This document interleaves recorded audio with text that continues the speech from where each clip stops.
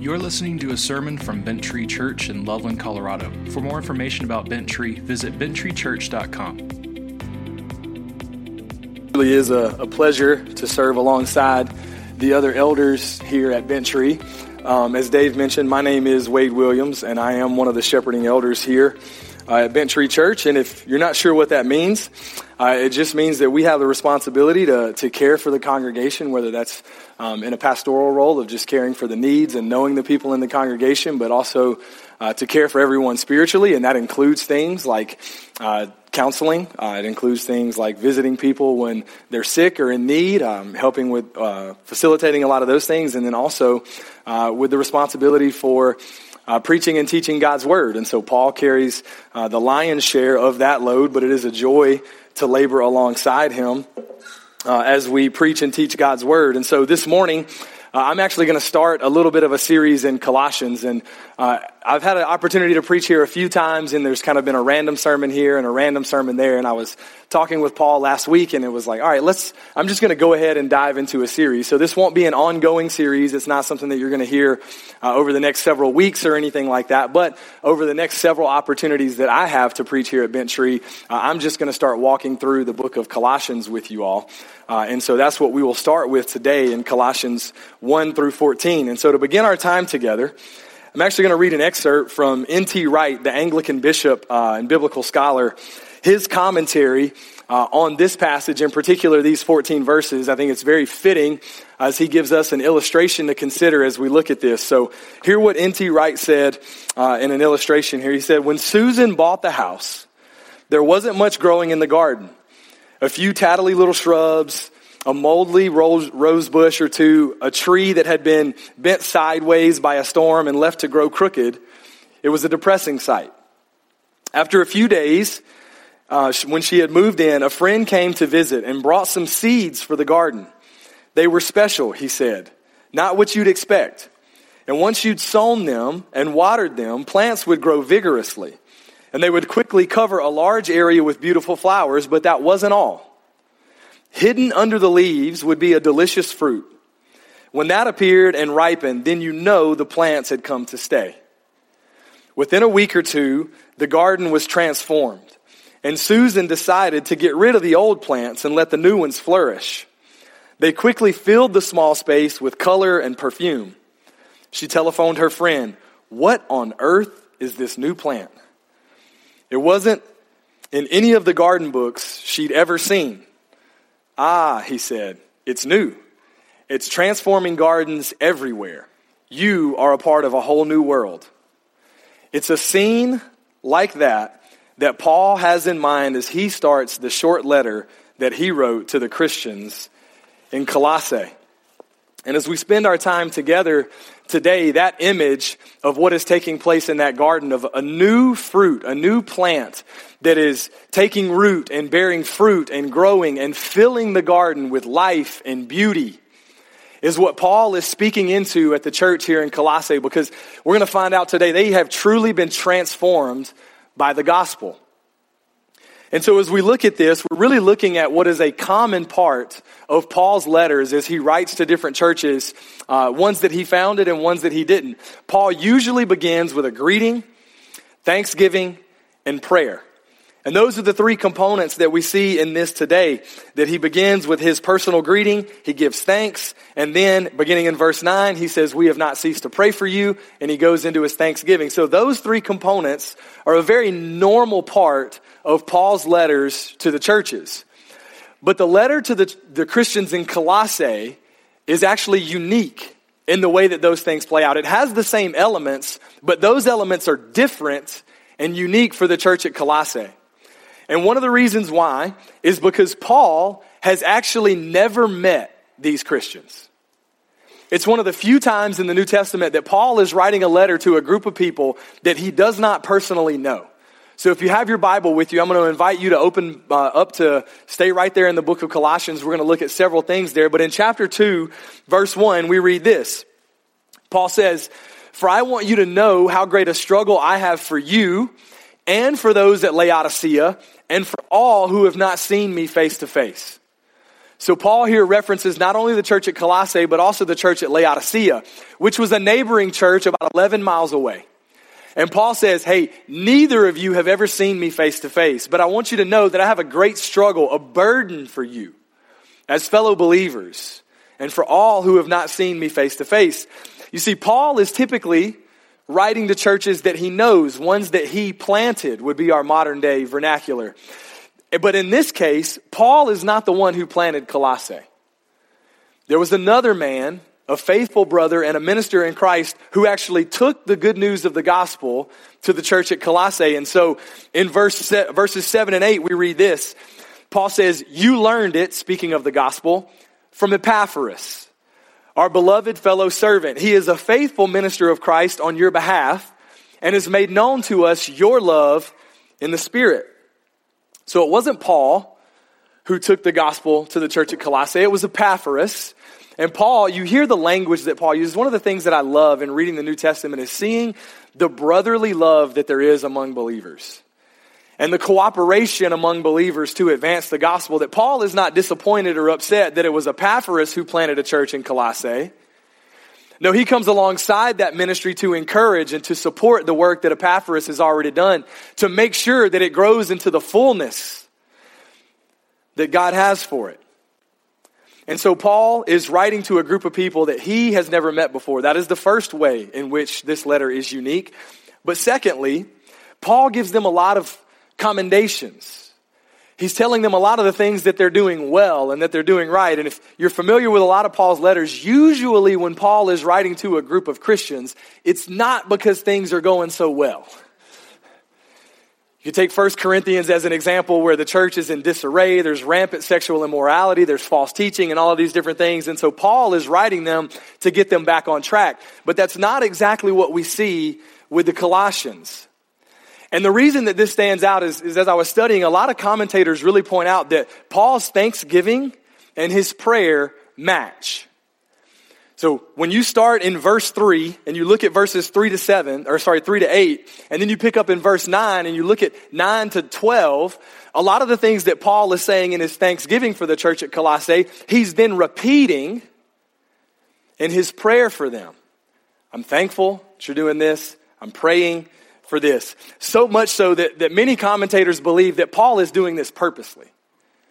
It's not just by happenstance that this is taking place, but that Paul is deliberately creating parallels in these verses. And so I just want to point a few of them out to you because it gives us a frame of reference for what I think Paul is actually doing in these verses at the beginning of this book. So beginning with the parallels, if you look in verse 3, it says, we thank God. Then if you look down at verse 12, as he's closing his prayer, he says, giving thanks to the Father. Thanks and thanks. Again, if you look in verse 3, he says that we always thank God for you. And if you look down in verse 9, Paul says that we have not ceased. There is a not stopping, ongoing relation to this. We have not ceased. And then there's the idea of prayer in both verses 3 and 9. When we pray for you in verse 3. And then in verse 9, we have not ceased to pray for you. But the prayer, the thanks to God, and the not stopping the always nature of those things. So you got the thanks that continues, and you have the prayer to the Father. They really circle around two ideas. There's two things that are happening in Colossae that cause this repetition. And one of them is their understanding or their knowledge. And so if you look in verse 6, you'll see that Paul says that the truth of the gospel has come to you. It's bearing fruit. But at the end of verse 6, he says, since the day you heard it and understood. So there's a mental aspect to this. But then when you go to verses 9 and 10, you see this same idea come up. That you may be filled with the knowledge and all spiritual wisdom and understanding. And then at the end of verse 10, increasing in the knowledge of God. And so Paul is telling the church at Colossae, you know something. You know some things. And then there's the idea that they're bearing fruit. In verse 6, the gospel has come to you, and indeed in the whole world is bearing fruit and increasing as it does among you. So there's knowledge, there's bearing fruit. And then you can see in verse 10, it says that you may walk in a manner worthy of the Lord, fully pleasing to him, bearing fruit in every good work. So Paul creates these parallels that really hinge around the Colossians understanding and their bearing fruit. But here's why I think this is so important, because it really gives us insight into what Paul is saying here, because what he's doing when he's looking at the church at Colossae, he's telling them, you guys are doing it right, keep going. I'm thankful that you're doing these things. I'm praying that you continue to do these things. Paul is saying, I'm thankful that you're growing in knowledge. Continue to grow in knowledge. I'm thankful that you as a church are bearing fruit. Continue to bear fruit. Don't stop in your pursuit of Christ. And that's one of the reasons that in verse 2, Paul refers to them as the saints and faithful brothers in Colossae. And much different from our modern day vernacular, when he refers to them as saints, he's not talking about their moral standing. When we talk about it today, when we call someone a saint, we're trying to say something about their morality or the way that they live their lives. Not so in Paul's day. To be a saint simply meant to be a part of the household of God, to be one of God's people, to be a saint. It was more about their position and where they were positionally than it was about their moral standing. But he even calls the Corinthians saints. But you know what he doesn't call the Corinthians? Faithful brothers. There's a lot going on there that he's got to correct. But when he's talking to the church at Colossae, hey, these are saints and faithful brothers. You're bearing fruit, keep bearing fruit. You understood the gospel, continue to grow in your knowledge and understanding of who God is. And so as we look at these things today, as it pertains to the church at Colossae, I want to talk about two things. What is that knowledge and understanding that the Colossians actually have? And then number two, what is the effect in their life? What does it mean to bear fruit? So 2 points to the sermon today. One is the root of what the Colossians have. And then the second one is the fruit that comes out of that. We'll begin with the root. Look back at verse 4. Verses 4 and 5. It's very instructive that Paul says, since we heard of your faith in Christ Jesus and the love that you have for all the saints, because of the hope laid up for you in heaven. Of this you have heard before in the word of the truth of the gospel. So Paul, in talking about what's happening at Colossae, centers around this idea that Epaphras, this faithful brother, had delivered to them the gospel message. Or as Paul puts it here, the true word of the gospel. The word of the truth of the gospel. And so it begs the question that we need to kind of stop and talk about here for a minute, which is, what is the gospel? When Paul says that they've received the true word of the gospel, and that is leading to hope, which is then leading to the other things that are taking place in Colossae, what is this message, the good news of the gospel that Paul is referring to? And we could take a long time to talk about this and to parse this out. But I think as Christians today, when we hear the word the gospel or the good news, our mind immediately goes to the forgiveness of sins, right? The salvation of the soul. And there's a lot of things that happen within our understanding of what exactly the gospel is. And there's a lot of ways to talk about what takes place whenever someone believes the gospel and what we mean by the good news. But Paul uses several different analogies. And so I want to take a moment here and just talk about a few of the ways that Paul, in this letter, even explains the gospel message, because he uses several different analogies. And so they're going to be lined out in these verses here. So let's begin with the way that Paul talks about this good news message that the Colossians have believed in verses 12 to 14. It says, giving thanks to the Father who has qualified you to share in the inheritance of the saints in light. He has delivered us from the domain of darkness and transferred us into the kingdom of his beloved Son, in whom we have redemption, the forgiveness of sins. And so Paul's first analogy is to say that, hey, listen, there's a reality in which we're all a part of the kingdom of darkness. And we'll talk more about what that means in a minute, but that we're outside of God's kingdom because of our sin. And that what God has done is he has actually picked us up from that kingdom and from that domain, that rule, and he has moved us into the kingdom of light because we've been redeemed or purchased away from the kingdom of darkness and placed into the kingdom of light. We have forgiveness of our sins is the way that transfer happens. We move from one kingdom to another. We trade jerseys, we switch teams. Then in verses 21 and 22, Paul talks about it this way. And you who were alienated and hostile in mind doing evil deeds, he has now reconciled in his body of flesh by his death, in order to present you holy and blameless and above reproach before him. And so Paul takes this other analogy and says, listen, you were hostile in mind, rebellious towards God, doing evil deeds, not following him. And God has taken you from that state through Jesus' death on the cross. And he's transformed you into someone who's holy and blameless in his sight. The transfer happens because of what Jesus has done. You're above reproach before him. And then one of my favorites in all of Scripture comes in chapter 2 of Colossians, if you want to flip right over there and look at verses 13 to 15.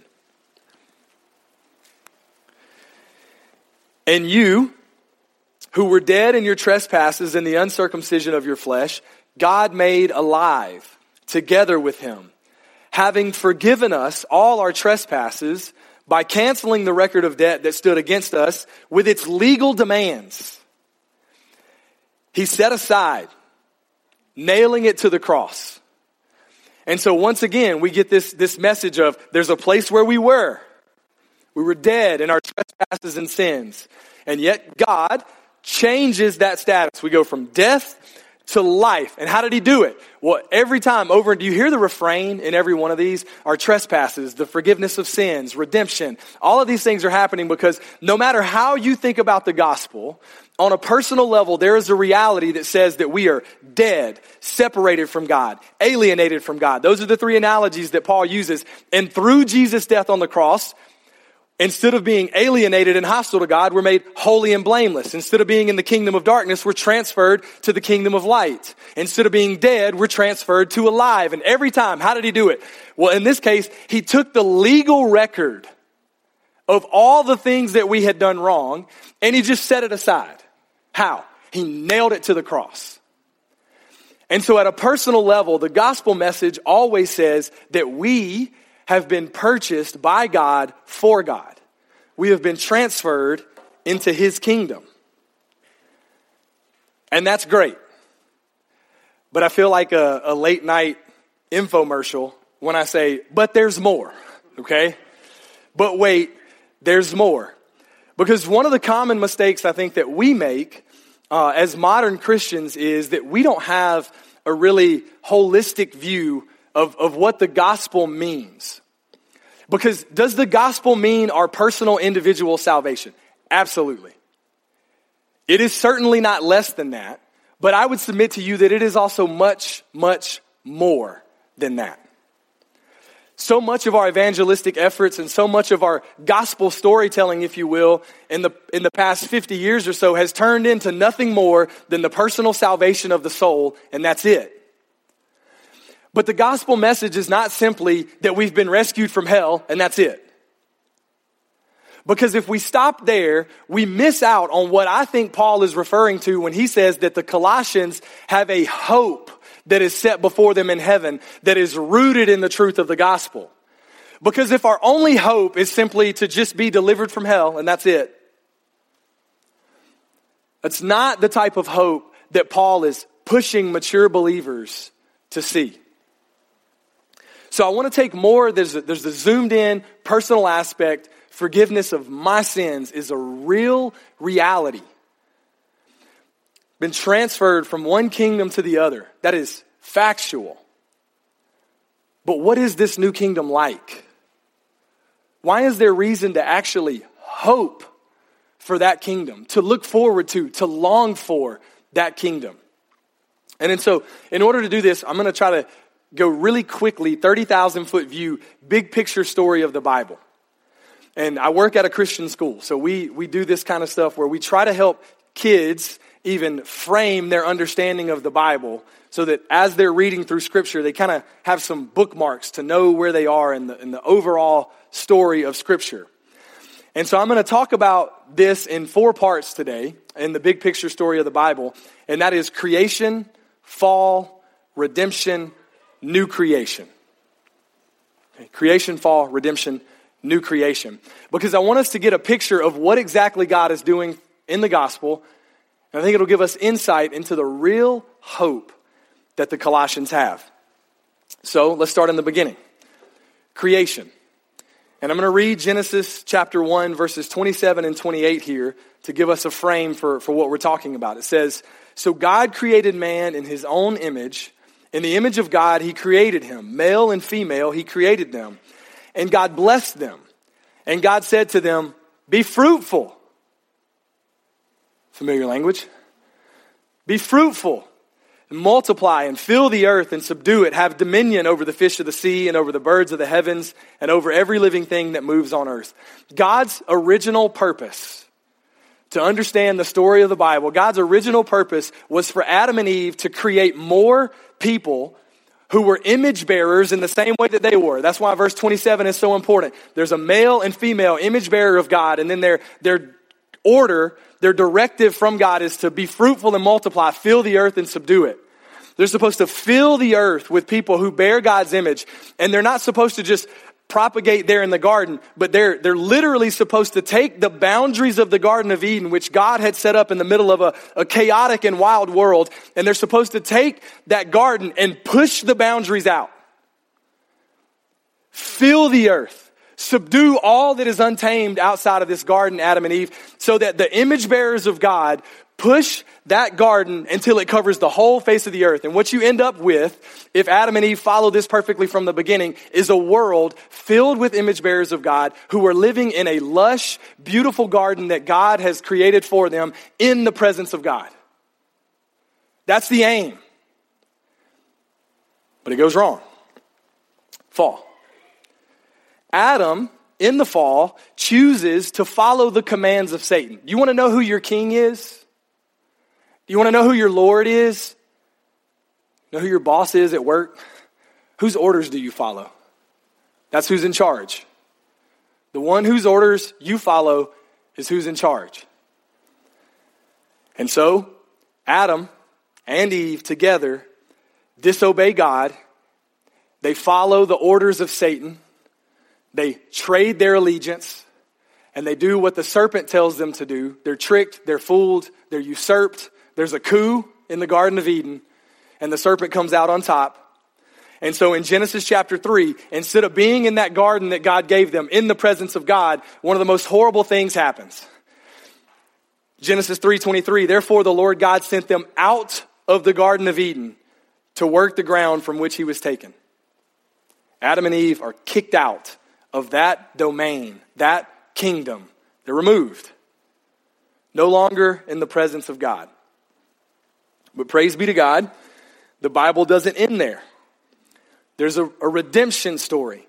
And this is where I want to tie the idea of redemption from the Old Testament into what Paul is doing here in the book of Colossians. Because in Colossians, there is some similar language that happens here that really points to the fact that Paul is alluding to, at a minimum, if not explicitly trying to refer to what happened in the book of Exodus. I want you to listen to the language in Exodus chapter 6, and then I want you to listen to the same redemption language that Paul gives in Colossians chapter 1, verses 12 and 14. So Exodus 6, verses 6 through 8. "Say therefore to the people of Israel, I am the Lord, and I will bring you out from under the burdens of the Egyptians," from that kingdom. "And I will deliver you from slavery to them, and I will redeem you with an outstretched arm and with great acts of judgment. I will take you to be my people, and I will be your God, and you shall know that I am the Lord your God, who has brought you out from under the burdens of Egypt. And I will bring you to the land that I swore to give to Abraham, to Isaac, and to Jacob. I will give it to you for a possession. I am the Lord." You hear the language? They were in the Egyptian kingdom, and God says, no, I'm bringing you out from that kingdom, and I'm transferring you to a new kingdom. I'm going to deliver you, redeem you, and bind you back, and I'm putting you in this kingdom where you have an inheritance. And he told the children of Israel, I'm giving you the land that I promised to your forefathers. That's an inheritance. And so Paul, echoing that language in Colossians chapter 1, in verses 12 to 14, says, give thanks to the Father who has qualified you to share in the inheritance of the saints in light. He has delivered us from the domain of darkness and transferred into the kingdom of his beloved Son, in whom we have redemption, the forgiveness of our sins. The repetition of deliverance or rescue, redemption, and inheritance. Paul is tying these two ideas together to show us what it looks like as Christians when we're moved from one kingdom to the other. And then we have new creation. Revelation chapter 3. Adam and Eve were with God in his presence in the Garden of Eden, and they were kicked out. And the reason that we call this not restoration, which is what some people call it, I like to call it new creation because it reminds us that the story ends where it started. The story ends not at a new, far off, distant place, but it ends right back where it began. Listen to the language in Revelation 21, 3-4. And I heard a loud voice from the throne saying, behold, the dwelling place of God is with man. He will dwell with them, and they will be his people, and God himself will be with them as their God. He will wipe away every tear from their eyes, and death shall be no more. Neither shall there be mourning, nor crying, nor pain anymore, for the former things have passed away. So, the hope of the gospel spans creation, fall, redemption, new creation. That the hope really is not just that we'll be saved from hell, but that we'll be in the presence of God forever. And not only that we'll also be in the garden again. I want you to look down at verse 23 of Colossians chapter 1, because the scope of the gospel goes beyond simply the human soul. It certainly includes that, but it goes beyond that. Look at the second half of verse 23. Paul says, not moved from the hope of the gospel you heard, which has been proclaimed to every creature under heaven, and of which I, Paul, became a servant. Now, in some translations it'll read, which has been proclaimed to all creation, or the whole creation. So, I know it may sound crazy, and I'm not trying to be, we live in Colorado, so I'm not trying to be someone who's, overly into nature and trying to pretend like nature is God and pantheism or panentheism or anything like that. But I want you to understand that the Bible is clear that the gospel is good news for the entire created order. And that's why Paul says here that the good news is proclaimed not just to us, but to every creature on earth. Paul again picks up this same kind of language in Romans chapter 8. Some of my favorite verses because they're mildly poetic. But Romans 8, 20-23, Paul says, for the creation was subjected to futility. In other words, when we fell, it fell. The creation was subjected to futility, not willingly, but because of him who subjected it in hope, that the creation itself would be set free from its bondage to corruption and obtain the freedom of the glory of the children of God. For we know that the whole creation has been groaning together in the pains of childbirth until now. And not only the creation, but we ourselves who have the first fruits of the Spirit groan inwardly as we wait eagerly for adoption as sons, the redemption of our bodies. Paul is clear here that the gospel is good news for the entire created order. And not to be hyperbolic, I mean this when I say this, that every blade of grass is longing for the return of Jesus. It's not just us. It is the entire created order that we hope for in the new heavens and the new earth. And so when Paul says that the Colossians are filled with a hope, they're not just hoping for the day when they're just set free from their sin. No, they're hoping for a day when everything is made right. As the late Tim Keller would say, when everything sad comes untrue, and yet we're all better off for it having happened.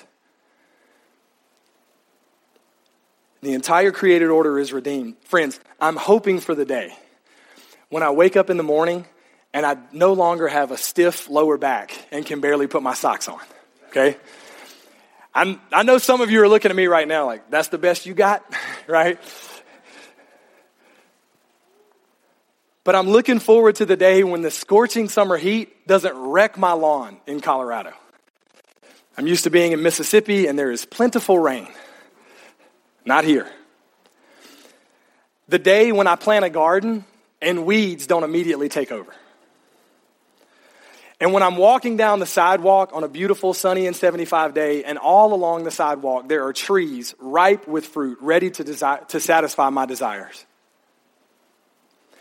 When I can sing perfectly in tune with the choir of heaven. And when death is no longer a fear or a reality for me or anyone I love. And most of all, when I can finally stop sinning.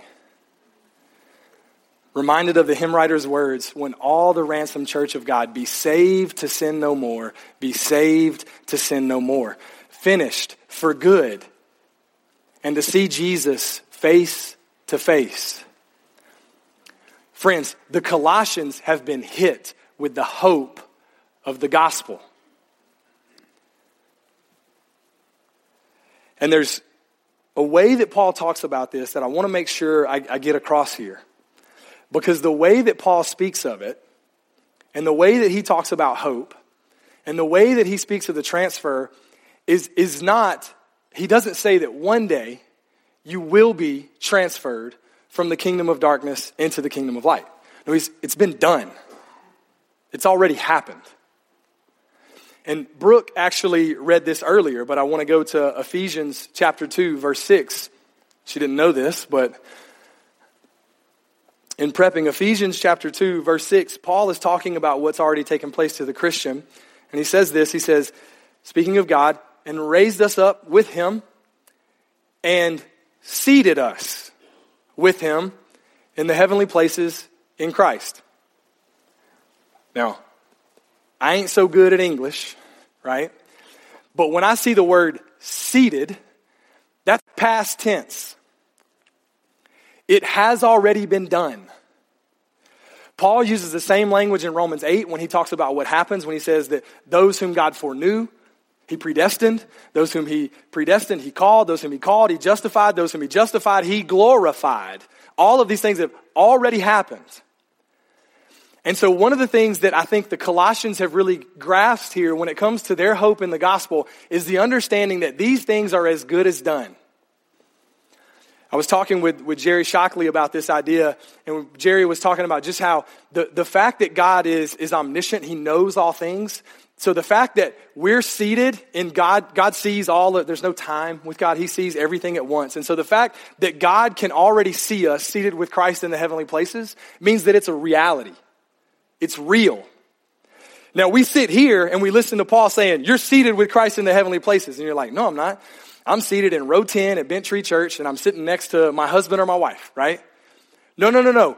That you are, but at the same time, Paul is clear, you're also seated in the heavenly places. It's done. In the mind of God, he can already see it even if you can't. And so it is a reality that already exists. Your transfer from the kingdom of darkness to the kingdom of light, done, happened. Your redemption, justification, glorification, done. It's already happened. And yet it hasn't. And we live in this in-between where we walk in this reality, but at the same time, there's a transcendent reality where Christians are already in God's kingdom. And what I mean by a transcendent reality, it just means that it goes beyond the physical world. We can't see it, we can't touch it, but it's there. There's this reality that transcends time and space, and in that reality, in the mind of God, you're already there. It's done. You're part of God's kingdom. Seated with Christ. We have an inheritance there. And so Paul, in talking about this great, biblical narrative of what's happening with creation, fall, redemption, and the new creation that is to come, and the gospel message of us being transferred into God's kingdom, this transcendent reality of where we already are as Christians, Paul says that all of these things have hit the Colossians and it's filled them with hope. Not passing, weak hope, but real, lasting hope. And so then what happened? They started bearing fruit. The seed of the gospel took root. The hope of the gospel took root. So what happened? They start bearing fruit.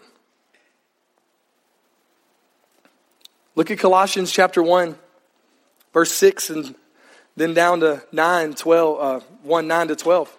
It says, speaking of the gospel, which has come to you, and indeed in the whole world it is bearing fruit and increasing, as it also does among you. Colossians 1:9. And so, from the day we heard, we have not ceased to pray for you, asking that you may be filled with the knowledge of His will, in all spiritual wisdom and understanding, so as to walk in a manner worthy of the Lord, fully pleasing to Him, bearing fruit in every good work, and increasing in the knowledge of God, being strengthened with all power, according to His glorious might, for all endurance and patience with joy, giving thanks to the Father. So they start bearing fruit, and they're called to walk in a manner worthy of the Lord, growing in their knowledge, strengthened, endurance and patience along the way. But I love the way that the commentator Doug Moo said it when he was speaking of these things that the Colossians are now doing. Let's be clear, they are doing those things, but Moo says this: the Spirit is the source of the wisdom and understanding that the Colossians require as they negotiate their way through the maze of first century worldview options. Because much like us, they lived in a pluralistic society. There was a multitude of worldview options that were before them. And as Christians in their day, and the same for us in our day, we need wisdom and understanding for how to navigate all that is put before us. The smorgasbord of worldview options that we're constantly called into. We'll have a chance to explore those more deeply as we get deeper into the book of Colossians, but they were in a pluralistic society. They needed wisdom to know how to act and live in that society. But first and foremost, they were to act as members of a different kingdom. Paul wanted them to realize that their kingdom citizenship was somewhere else, and that their time on earth, they were ambassadors for a different kingdom as a part of that transcendent reality. Moo continues, the Spirit-given insight into the will of God, as important as it is. Say this again.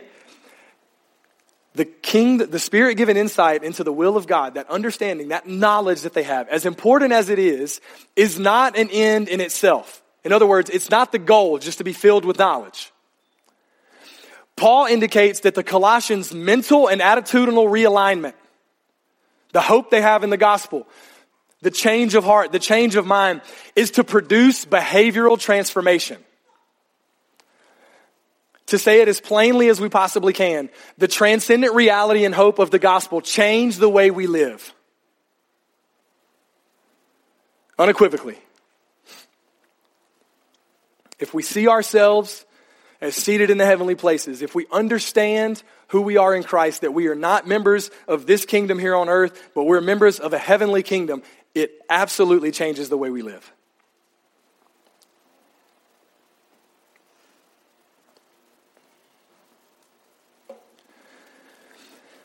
I want you to imagine this, that someone from a wealthy nation with advanced medical technology and a lot of understanding of the human body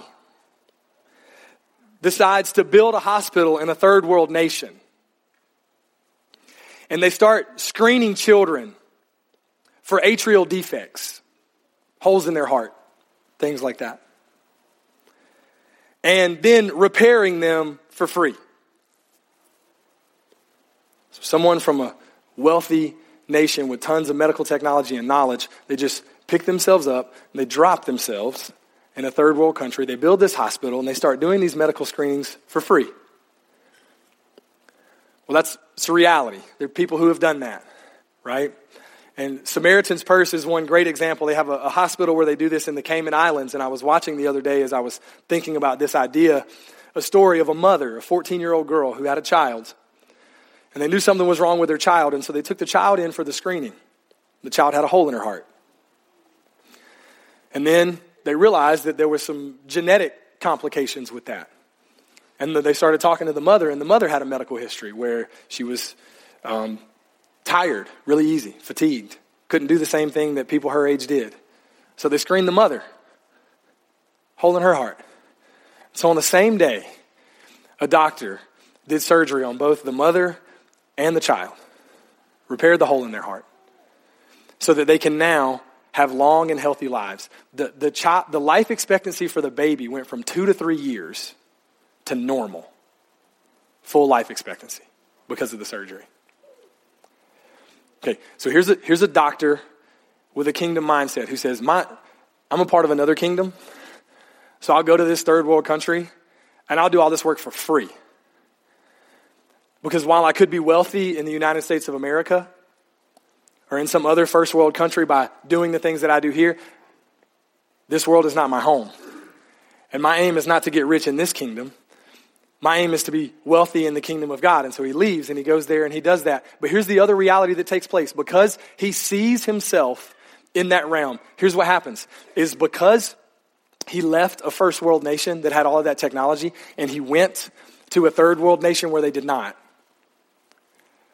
The mother and the child now reap the benefit of that other kingdom. They now are included in the benefits and the privileges of the kingdom that he left and came to.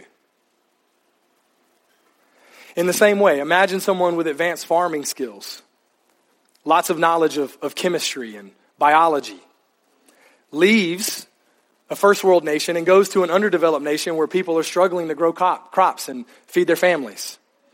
And he goes in there with knowledge and wisdom and understanding and helps them so that they can bring the created order into submission.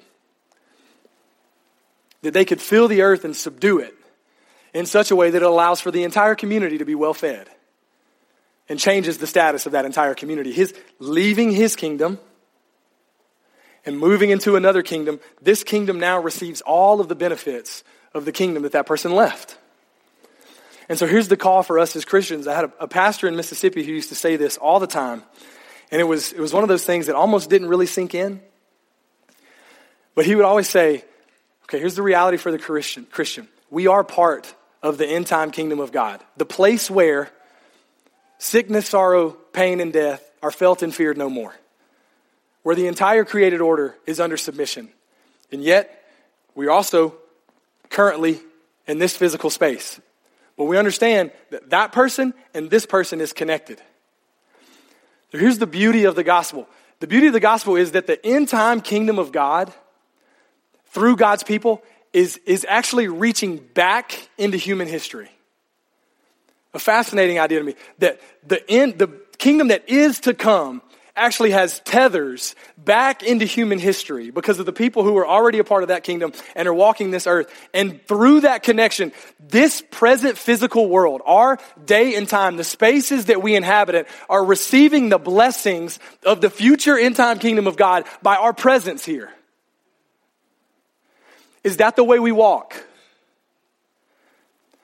I mean, I think of the Christians throughout centuries who have done so much good work in Jesus' name. I think of guys like William Wilberforce who abolished the slave trade and the entire nation of Great Britain was transformed with end-time kingdom of God vision, end-time kingdom of God power, because one man who was connected to that stood in the gap. And he bore fruit because of the hope that he had in a kingdom that is to come and his desire to see this place look like that place.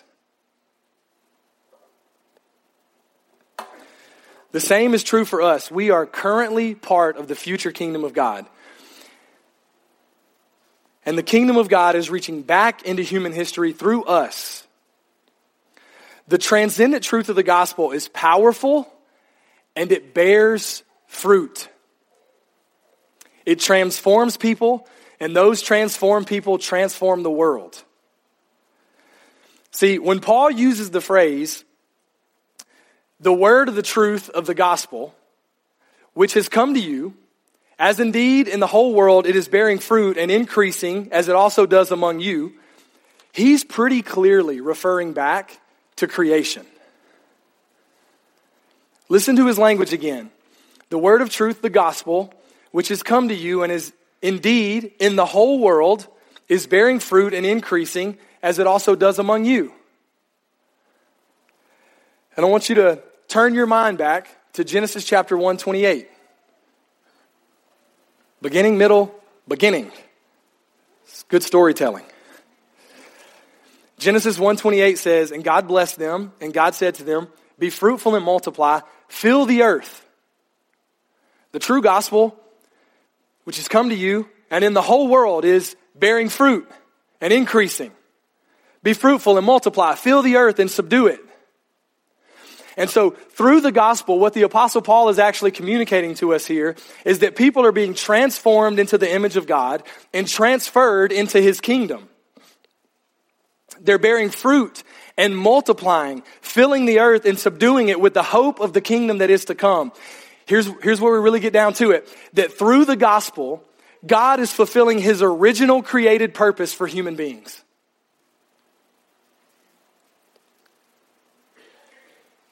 People bearing God's image, filling the earth and subduing it.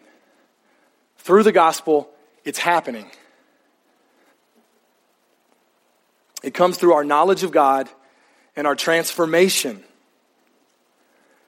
Truth, the knowledge that we understand, what we know about God, and transformation are the fruit of what Paul refers to here as the true gospel.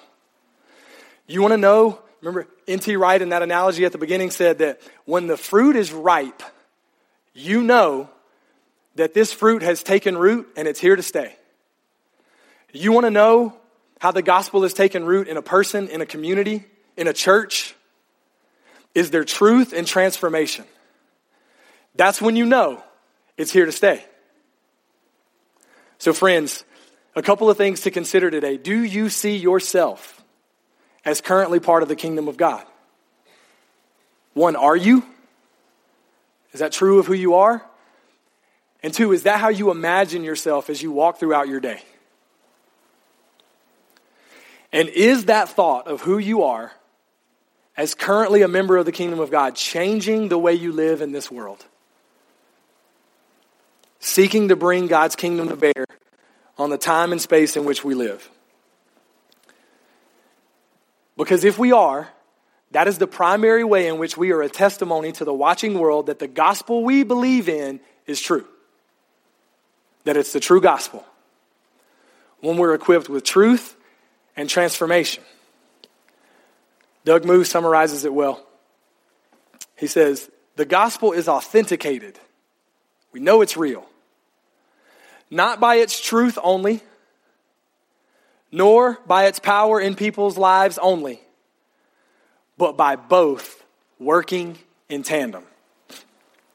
May the truth and fruit of the gospel be evident in our midst.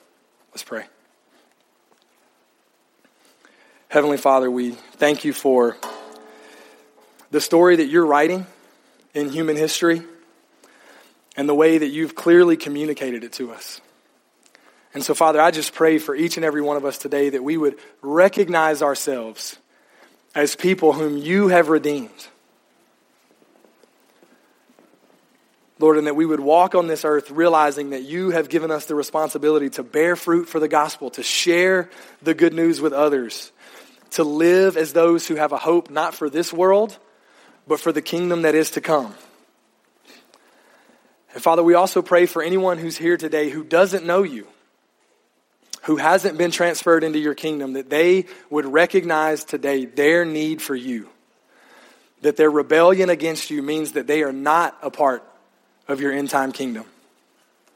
And that they would come with repentance and faith to Jesus, to be redeemed, to be bought back. And so God, I just pray that even as we sing to close our service today, that we would do it with an eye towards you, with gratitude for the hope and good news of the gospel. We pray these things in Jesus' name. Amen.